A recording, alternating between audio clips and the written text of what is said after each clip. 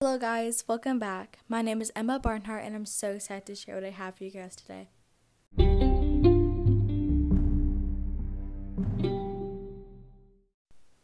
Today's topic for World's Topic with Emma is more of a sensitive topic to some people who have gone through this in their own lives and experienced this.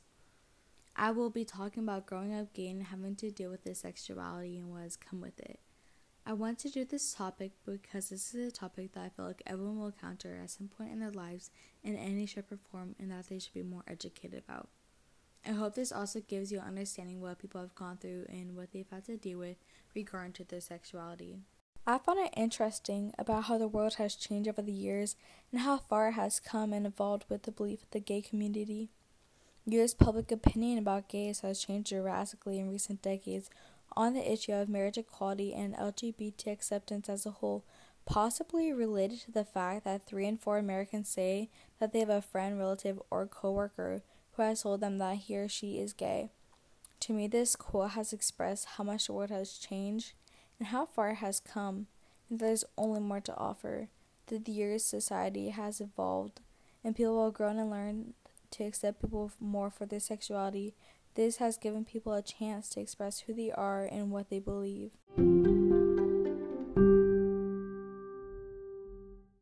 No one in this world has given a scientific explanation for how people turn out or the causes for someone's emotions and how they feel.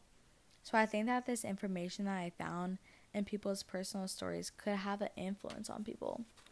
Though being gay as a result of genetics or other factors before birth has become considerably more mainstream belief, and now is mentioned by a plurality of Americans, Knickerbocker said. I was arrested, beaten, and tortured because of my sexuality. Growing up to live gay and proud was something that I could only ever dream of. To love freely was to risk my life and the life of the person that I wanted to be with. To live and love freely were the only things that they wanted in their lives. Some people believe that is caused by genetics, but that's not necessarily true. I feel like everyone should have the right to be who they want to be and not be arrested, beaten, and tortured because of it.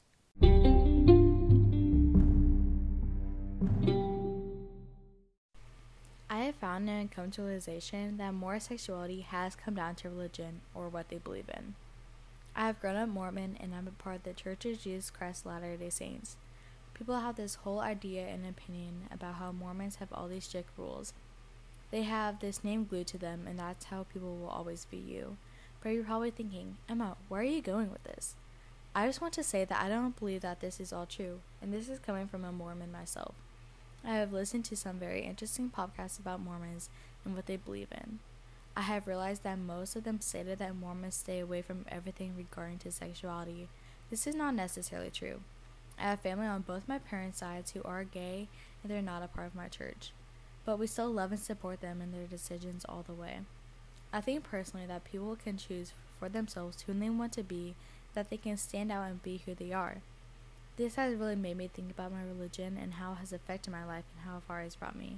And even though I am Mormon and a part of the church that has guidelines about what people should believe, but I feel like that I should have my own opinion about things. I believe that everyone should have their own opinion and get to choose for themselves. I have a strong testimony about my church and nothing can change that.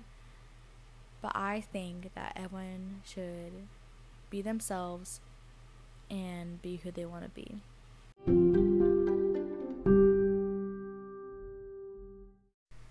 I would just like to acknowledge how strong and inspiring some of these people in our world are and how far they have gone to make a stand for themselves so that they can allow others to express themselves and who they are. I think that people can go even further and educate everyone all around the world about this. Even though I may not be a part of this stand, I do feel like people have a right to be who they are and continue what they've achieved. Come to me next time to learn even more about world conflicts and what I feel and believe about them. Thank you.